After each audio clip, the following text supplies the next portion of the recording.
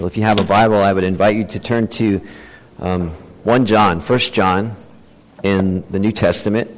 The church Bibles, it's page 864. And in just a moment or two, I'm going to begin reading from chapter 5. 1 John chapter 5, beginning in verse 13.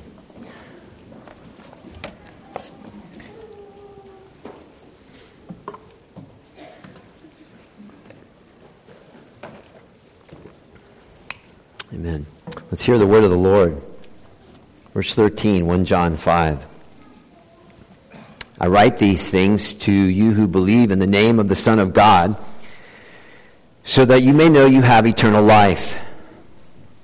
This is the confidence we have in approaching God, that if we ask anything according to his will, he hears us. And if we know that he hears us, whatever we ask, we know that we have what we asked of him. If anyone sees his brother commit a sin that does not lead to death, he should pray, and God will give him life. I refer to those whose sin does not lead to death. There is a sin that does lead to death. I'm not saying that he should pray about that. All wrongdoing is sin, and there is sin that does not lead to death. We know that anyone born of God does not continue to sin. The one who was born of God keeps him safe, and the evil one cannot harm him. We know that we are children of God and that the whole world is under the control of the evil one. This is our verse. We know also that the Son of God has come and has given us understanding so that we may know him who is true. And we are in him who is true, even in his Son, Jesus Christ. He is the true God and eternal life. Dear children, keep yourself from idols. Let's pray together, please. Father, would you please bless the reading of your word, and please grant to us understanding. I am incomplete without you, and therefore I need you to take pity on me as a speaker and have mercy on everyone who's listening now. Our concern is your glory and our encouragement, and perhaps for some, belief. We can't do that. Therefore, we call on you for Jesus' sake. Amen. Well, yesterday I was at a place where I just happened to see that Google put on their one of their websites the most Googled movies in the United States, state by state. So I live in Minnesota. I was curious. The most Googled movie is White Christmas, from a long time ago. So I used to live in Texas, and I wondered what they wanted. So Texas, Oklahoma, Arkansas, Country Christmas Album, which is actually a movie. It's not an album. And the reason why that struck me is because I knew the first line of my sermon was, during the Christmas season, there's some really fantastic movies. I've counted at least 4 that I really want to see over the Christmas season. And I think one of the most interesting genres of movies is that of betrayal. Betrayal is always better when it's in the movies and not in real life. So think of Braveheart. Remember that sad scene where William Wallace, Mel Gibson, he loses his heart. He's been betrayed by Robert the Bruce, a Scottish noble. And so they're in the Battle of Falkirk, and Mel Gibson does what Mel Gibson does best and just beat him down, and then he removes the helmet of Robert Bruce, and you watch, and it's just so sad as this William Wallace just loses his legs because he sees the man who promised him loyalty as the one who wants him dead. So his legs give way, he slumps to the ground, face just plunges into his hand because he was betrayed. One late night, a long, long time ago, I was rocking my daughter Lindsay to sleep, and I was watching a movie, Love Actually. So please don't judge me. My daughter can be very convincing, even at 3.5 years old. But anyway, there's a telling moment in the movie where Emma Watson, she's expressing what it feels like to be betrayed by her husband. This is what she says. Tell me, if you were in my position, what would you do? Imagine your husband bought a gold necklace and come Christmas gave it to somebody else. Would you hang around to find out if it was just a necklace, or if it was an affair and a necklace, or worse, a necklace and love? And so her husband replies, "Oh, honey, I've been such a fool." And then she replies, and this is one of the things that's so dreadful about being betrayed, "But you've made a fool out of me too. You made the life I live foolish." And so betrayal can be an interesting thing to watch on the big screen, but it's terrible to experience in real life. If you've ever been betrayed, you might have relived whatever you were betrayed by or who the moment the word came off of my tongue. Jesus Christ himself knew betrayal. Psalm 41 verse 9 predicted Judas Iscariot, and it says, "Even my close friend, someone I trusted, one who shared my bread, has turned against me." Well, that would be very, very hard to endure. And perhaps when you hear that word betrayal, you might think of a friend, a colleague at work, a best friend from school, a lover, even yourself. And you remember it all. Maybe even getting a little bit angry right now, stomach turning, minds racing. Betrayal. Jesus knew it. The Bible is replete with it. History is replete with it. And I imagine many of you in this room have experienced it. And if you think about it, even the Christmas story, there's betrayal there. An evil king lies to the Magi. And believe it or not, betrayal is the context here. 1 John 2:19, this is the setting. "They went out from us, but they did not really belong to us. For if they had belonged to us, they would have remained with us, but their going showed that none of them belonged to us." So scholars tell us that the context is such that there were new Christians to whom John is writing to, and they've had their faith shaken by some of the more prominent members of the fellowship who probably were part of the leadership who began to drift away from the truth, and specifically the false teaching had begun that they denied the very heart of Christmas. They were denying the incarnation. And so incarnation comes from the Latin word meaning taking on flesh. And the foundation of the Christmas message is God appeared and he took on flesh and miraculously became a baby. That's what happened. Jesus left heaven, became a man, fully God, fully man. That was at the heart of what was being denied by some in the church. December 21st, by the way, New York Times op-ed piece. You should read this. It's entitled, "Professor, Was Jesus Really Born to a Virgin?" And he was asking a biblical scholar, and part of the scholar's answer was, "Can a God who created the entire universe make a woman pregnant? Sure.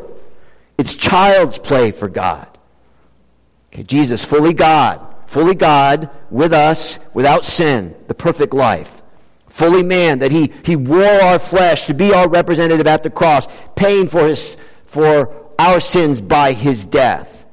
And every chapter in this letter, the church is told Jesus is God in flesh, Jesus is your only mediator, Jesus is God's only answer between the problem of sin and you and him. For example, 1 John 1:2, "This we proclaim concerning the word of life. The life appeared, Christ appeared. We've seen it, testified to it, and we proclaim to you the eternal life which was with the Father and has appeared to us." Again, 1 John 3:5, "We know that he appeared that he might take away our sins." Implication, because we're sinners. 1 John 2:1, "We should not sin, but if we do, Jesus is our defense." However, the false teachers were saying, well, things are a bit more complicated than we thought they were in the beginning. And so as they considered the incarnation, they said, 1 John 2, 3, and 4, well, we know God, but we don't really have to obey God. Well, why? Well, 1 John 1:8, because we've actually defeated sin in our lives. That's what they were saying. We've defeated sin. Now, it's one thing to not care about sin. I mean, that's understandable. But to say that you've defeated sin? And because they were saying that they had defeated sin, they were also saying that they really didn't need the birth of Christ and the death of Christ as any consequence in their life. Nor did they need the love of the fellowship of the believers. That's John chapter 3, 1 John 3:14. We know that we have passed from death to life because we love our brothers and sisters in Christ. If we don't love them, we remain in death. And so some of the people who had left because of the incarnation, because of what they were thinking about Jesus, decided we don't even need to love the fellowship at all. So to drift away, now pay attention to this please, to drift away from the gospel message is a terrible way to live. It's a terrible way to live, to speak and to think and to worship like you never need forgiveness. It's terrible. Now, we can all agree to be betrayed by someone is crippling. But add to that someone who was in the fellowship because they changed their mind about Jesus. And you may have been betrayed like this, a wrong teaching in the church or some kind of immoral activity in the church. I mean, Southern Baptists and Roman Catholics have spent a year reading headlines about abusive pastors and about abusive priests, corruption in the Vatican, corruption in the Southern Baptist leadership. So that means thousands of deeply betrayed individuals who had their sacred trust broken because of evil people. However, the question here is, what do you do in the face of betrayal? What do you do when someone who may have led your Bible study begins to deny the incarnation, deny the need of a sent Jesus Christ, saying, you know what, sin isn't really big a deal, relax, and by the way, Jesus isn't God? What would you do? Well, don't do this, because in Braveheart, William Wallace actually killed those who betrayed him. No. In Love Actually, Emma Watson cries on the shoulder of her brother, embracing the one man that she can actually trust. However, what John does in 1 John is not to get physical with those who left. He gets theological with those who stayed. So what he does is he throws himself into gospel truth, and through his pen, he writes this letter in order that Christians are absolutely sure of their faith and completely certain of their standing in the eyes of God. Now get that. Absolutely sure of their faith, and they are completely certain of their standing in the eyes of God. No matter what comes, no matter what is taken, no matter what is gained, no matter what. So he writes, verse 20, we know also that the Son of God has come and has given us understanding so that we may know him who is true. Now, can you hear the certainty of John's pen here? In Christ certainty, gospel certainty. And there are two words which are like a deeply dug home foundation which can withstand a hurricane force wind. They are the words true and the words know. Verse 20. And so John is saying, you know these things are true. Okay, how much do you know it? Well, the word that John uses in the Greek for know has the meaning of intimate and experienced knowledge. And that word was used as a euphemism for the wedding night love between a husband and wife. So that is deep, rich, intimate, personal knowledge of Christ, of his grace, of his beauty, of his sufficiency, of the cross, of his promises, his resurrection, his love, and his promised return. And you know, John actually does this in another letter that he wrote. Actually, it was a gospel, so that his readers will know that what he was writing was true. It's John chapter 20, verses 30 and 31. Many of you are probably familiar with it. So let me read it to you. Jesus performed many other signs in the presence of his disciples, which are not recorded in this book. But these are written that you may believe that Jesus is the Christ, the Messiah, the Son of God, and that by believing you may, and here it is again, you may have life in his name. So John's aim in writing his gospel, he wants believers in Jesus Christ. And did you hear, I mean, maybe not, I'm going to help you, but there's like 5 phrases that John says. 1, John writes, Jesus did many things. So you're going to build your life on fact, not fiction. Faith is based on fact. The things that Jesus said and the things that Jesus did, which included what? Some incredible miracles. Be still. The sea is calm. Little girl, get up. She gets up. It's lunchtime, 5,000 plus fed. Father, forgive them. And as crucifiers, just think of it, immediately forgiven. Jesus is God's Son who has come into God's world in a moment in time. Jesus did these things, and they were seen by eyewitnesses. And not only were they seen by eyewitnesses, they were 3 written down. Again, I apologize, but I read another terrific article. This was 2 weeks ago. National Geographic, the title, Inside the Cloak and Dagger Search for Sacred Texts. And when I read that, all it did was reaffirm to me the certainty and the accuracy of the things written down in the Bible. So Jesus, 1, did and said many things. 2, which were actually seen by witnesses. 3, written down in order that 4, you may believe that Jesus is actually the Son of God. And by 5, by believing, you may have life in Christ, life in his name. So I want you to see where John is not afraid to take us to our minds. And he says, think this story out. These are deeply dug, unmovable, foundational truths. These are indestructible truths.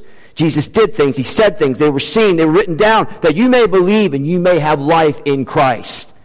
Now, I want you to think with me for a moment. If all hell breaks loose in your life, where you are betrayed, you are hurt, you suffer loss, things are taken from you, people taken from you, and life is hurting you, I hope that you don't look for a feeling first to make everything okay.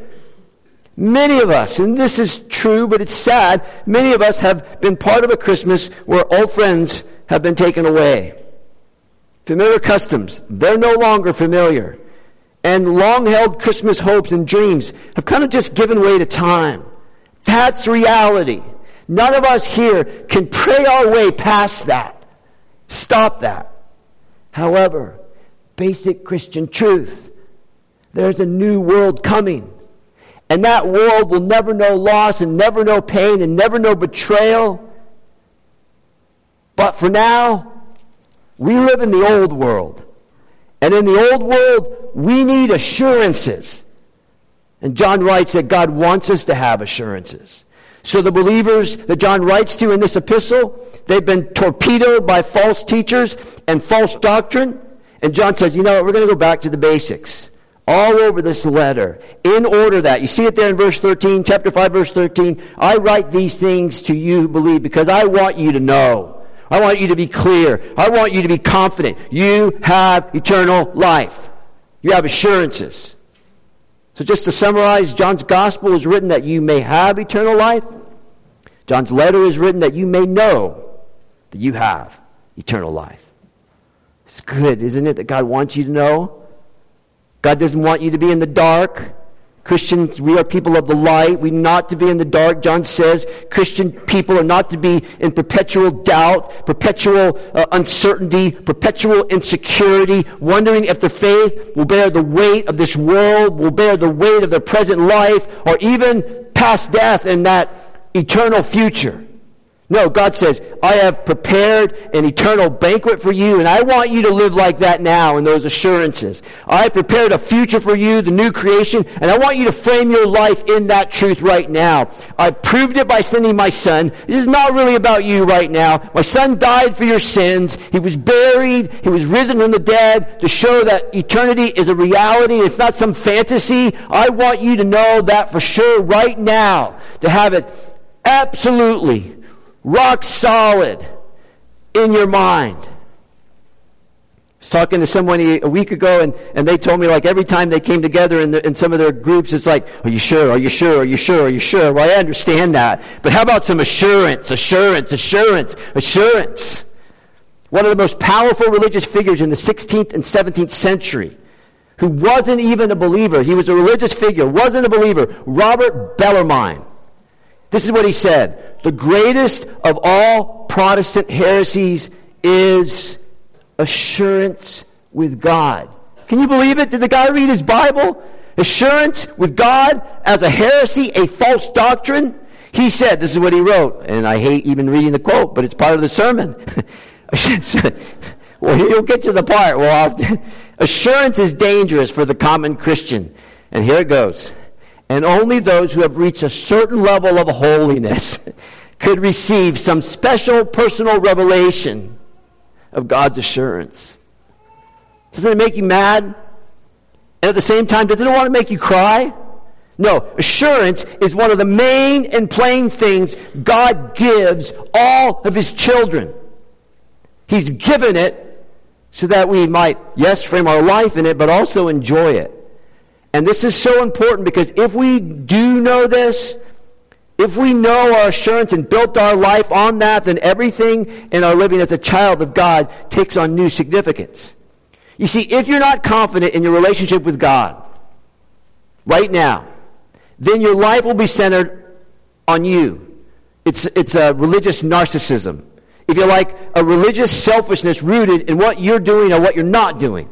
So it's like one continuous loop of, am I doing enough? Am I reading the Bible enough? Am I praying enough? Am I serving enough? and you toss the doctrine of justification right out the door, and it just lands on the floor. And as people do this, if they're not confident, assured in their relationship with God, their effectiveness really diminishes. Their stability begins to wane. But if you know the biblical witness is that you have divine energy to serve, to invite, to live, and enjoy Christ on the basis of what He has done, not what you're doing or not doing. Otherwise, you can spend your whole life worrying about your own soul. So a whole life torpedoed by our own self-interpretations. It's terrible. It's like a grounded plane which can fly, but never actually takes off to fly. Now, I know that there are people who live who really don't think about the state of their soul, or people with very large egos whose answer to this question are secured only by the things of time and the things they're doing or not doing, and they have so much confidence in the things that they're doing that that's where everything lies. Doesn't matter. John still says, I want you to know, Christian, I want you to be secure, to have your faith well-ordered, assurances you can have so that you radiate in your knowledge of Jesus Christ.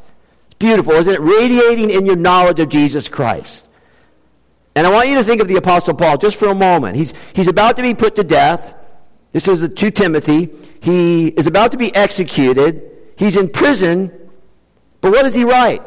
Does he say, oh God, what am I going to do? No, this is what he says. I know whom I have believed, and I'm convinced that he's able to guard what I have entrusted to him until that day. I know, I'm convinced, I've entrusted. So what does Paul do, and how does Paul live in the midst of the shadow of death? Answer, he keeps doing what he's been doing since his conversion.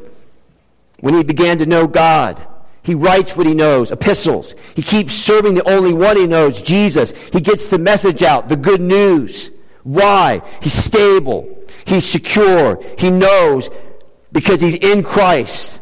Jesus Christ, remember this? The same yesterday, today, and forever. So, Christians, order those truths in your mind. Plenty of evidence to do that. And then with that in place, resolve to look upwards and outwards. In other words, forget about yourself. Because it's so Christian. Isn't that beautiful? Forget about yourself. It is so Christian. Now, as I say this, you may be thinking that if a person has that kind of assurance and that kind of confidence in life, if I have that truth in my life, maybe my neighbors, my colleagues, my friends, family, well, they're going to tell me I'm arrogant, maybe a bit bigoted. Because that's what people say. I mean, how can you know? Who do you think you are? What's going on here? No. Loved ones, we champion a reasonable faith that gives a complete worldview that takes into account the whole world. Science, history, philosophy, mathematics, logic, Christianity is like, bring it on. We can deal in every one of those realms happily so that you can know.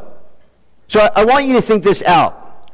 To know about God through God's Son Jesus Christ means that we are finally free to forget about ourselves and serve others with the love of Christ, with the message of Christ, and with His grace.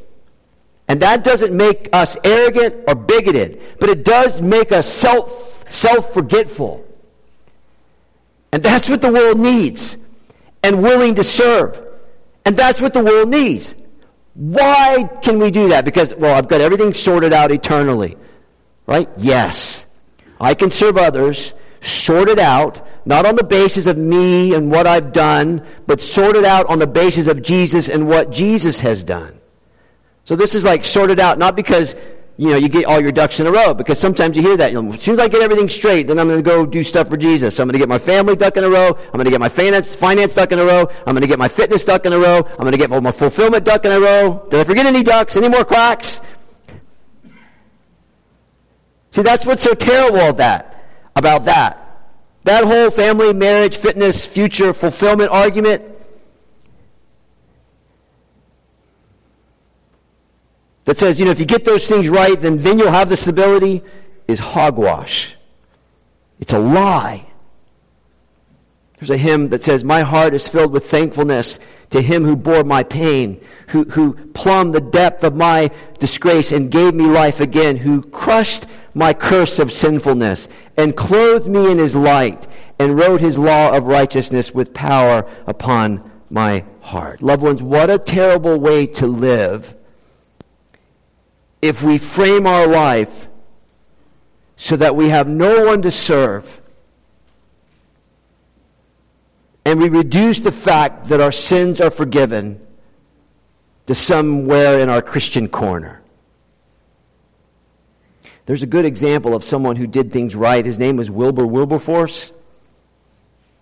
Spent 46 years of his life battling slave trade, which, by the way, was declared illegal worldwide 3 days before he died. So how did it happen? Well, listen to his words. There are peculiar doctrines which are the foundation of my Christianity. I know they are true. I retell them to myself often, for those truths are about him. And I know him. And the slave trade ended not because Wilberforce was, arrogant and bigoted. No, it ended because he believed Christ, he knew Christ's truth, he gave himself to that truth, so a life of service and conflict lived for the sake of millions was warranted. Think about that. Millions of people he would never personally know.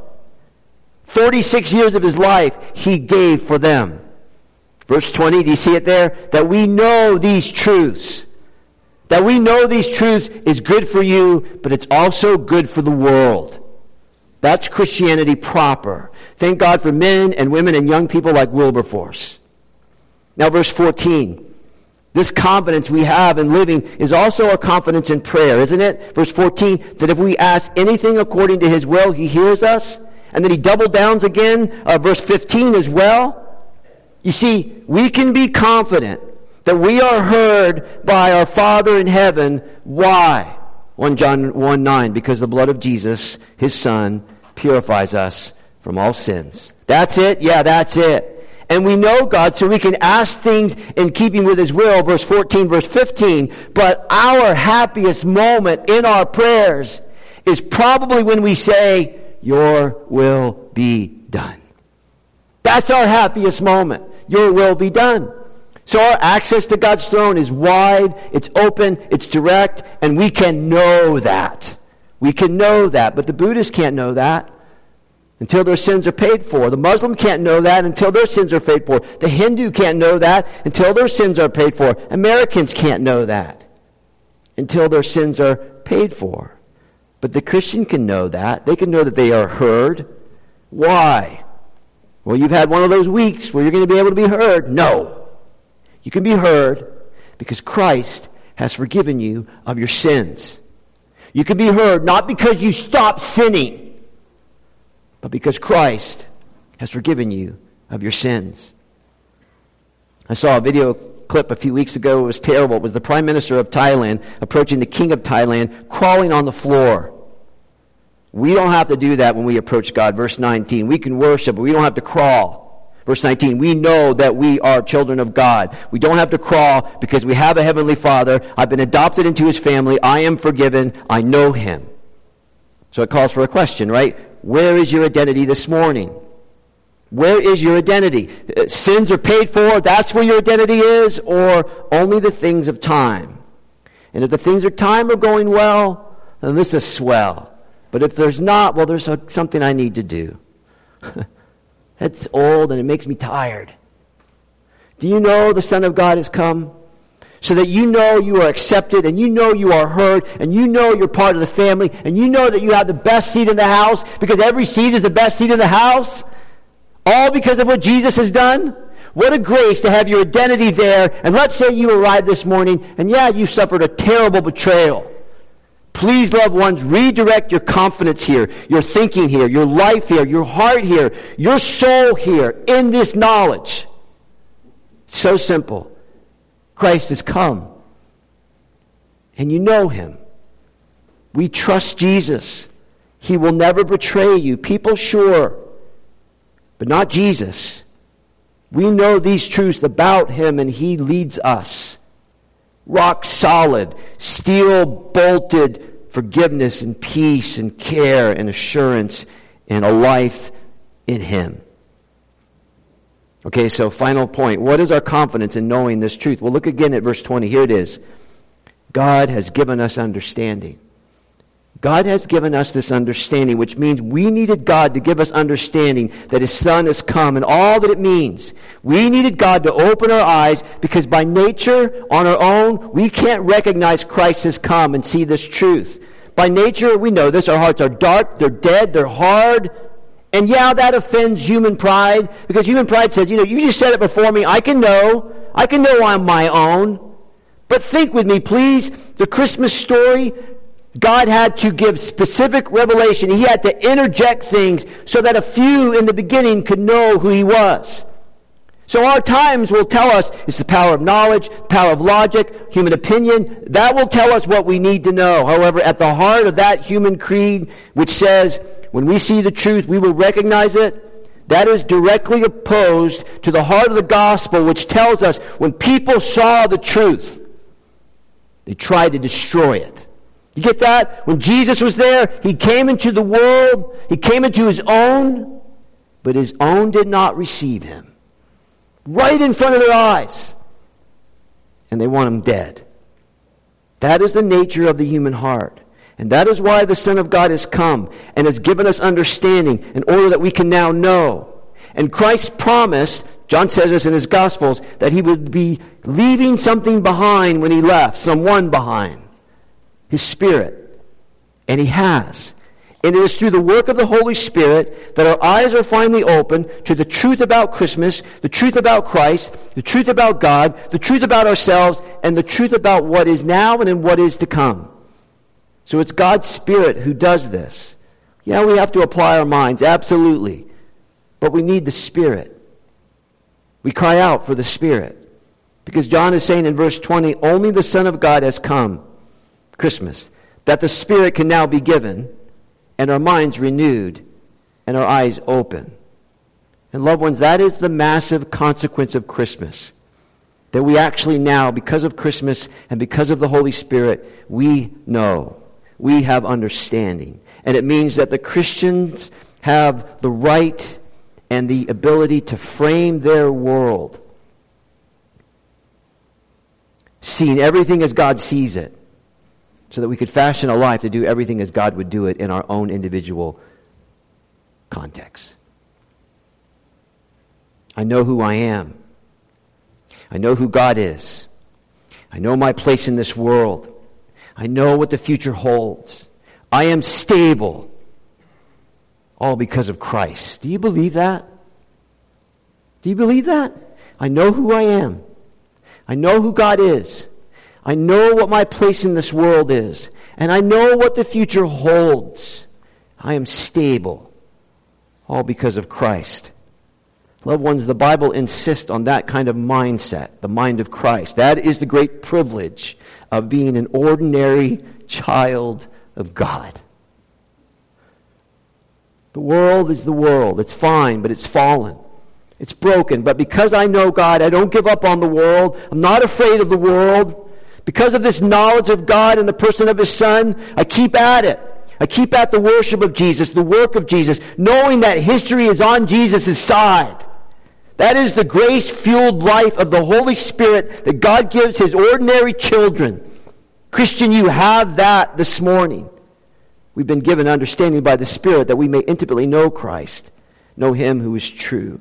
You see, that's why in the second chapter of 1 John, when he writes, don't love the world, he's not saying, don't have fun. He's just saying, look, don't build a life on cravings and lust like you have no Father in heaven who wants you to have what you need. Don't build a life that way. I wonder if any of you know the name Malcolm Muggeridge. He lived in the 20th century. He was a famous journalist. He was converted at 51 years old. This is what he said. What is so wonderful about being a Christian is the great joy of understanding. I now know what is going on. Now think about that. Decades of reporting the world. Finally, he understands how the world works. He's still studying, he still worked, but now he knows. He knew truth. Because he knew Christ. Intimate knowledge of Jesus. Listen to John chapter 17, verse 3. Now this is eternal life, that they know you, the only true God, and Jesus Christ, whom you have sent. That's our great boast. That's it. I know God in Christ. J.I. Packer wrote a book a long time ago, Knowing God, and in it he quotes from a friend, knowing God has been the greatest privilege of my life. Paul, I consider everything a loss because of the surpassing worth of knowing Christ Jesus my Lord, for whose sake I have lost all things. Cultural Christianity, well, I'm gaining a lot of stuff from Christ. Biblical Christianity, I'm losing a lot of stuff. That's fine, because I know Christ. And you see, that is what Christmas is for, that we may know God through Christ. And from that relationship, stability of mind, stability of life, work of service, not narcissistic, selfish, turned-in service. No, we're looking out for others because we've been changed by God, because we know God. And our great security is knowing God in his good news through his Son. That is our great boast. That is our great security. And if he's not, then look at verse 21. It tells us that idols have got in. So we may need to repent. Let's pray. Father, to whatever degree you deem necessary, open our eyes, awaken our hearts, touch our lips, that we may really know you through your Son, Jesus Christ, and that we may really know your rest, real rest in you. For Jesus' sake, we ask these things. Amen.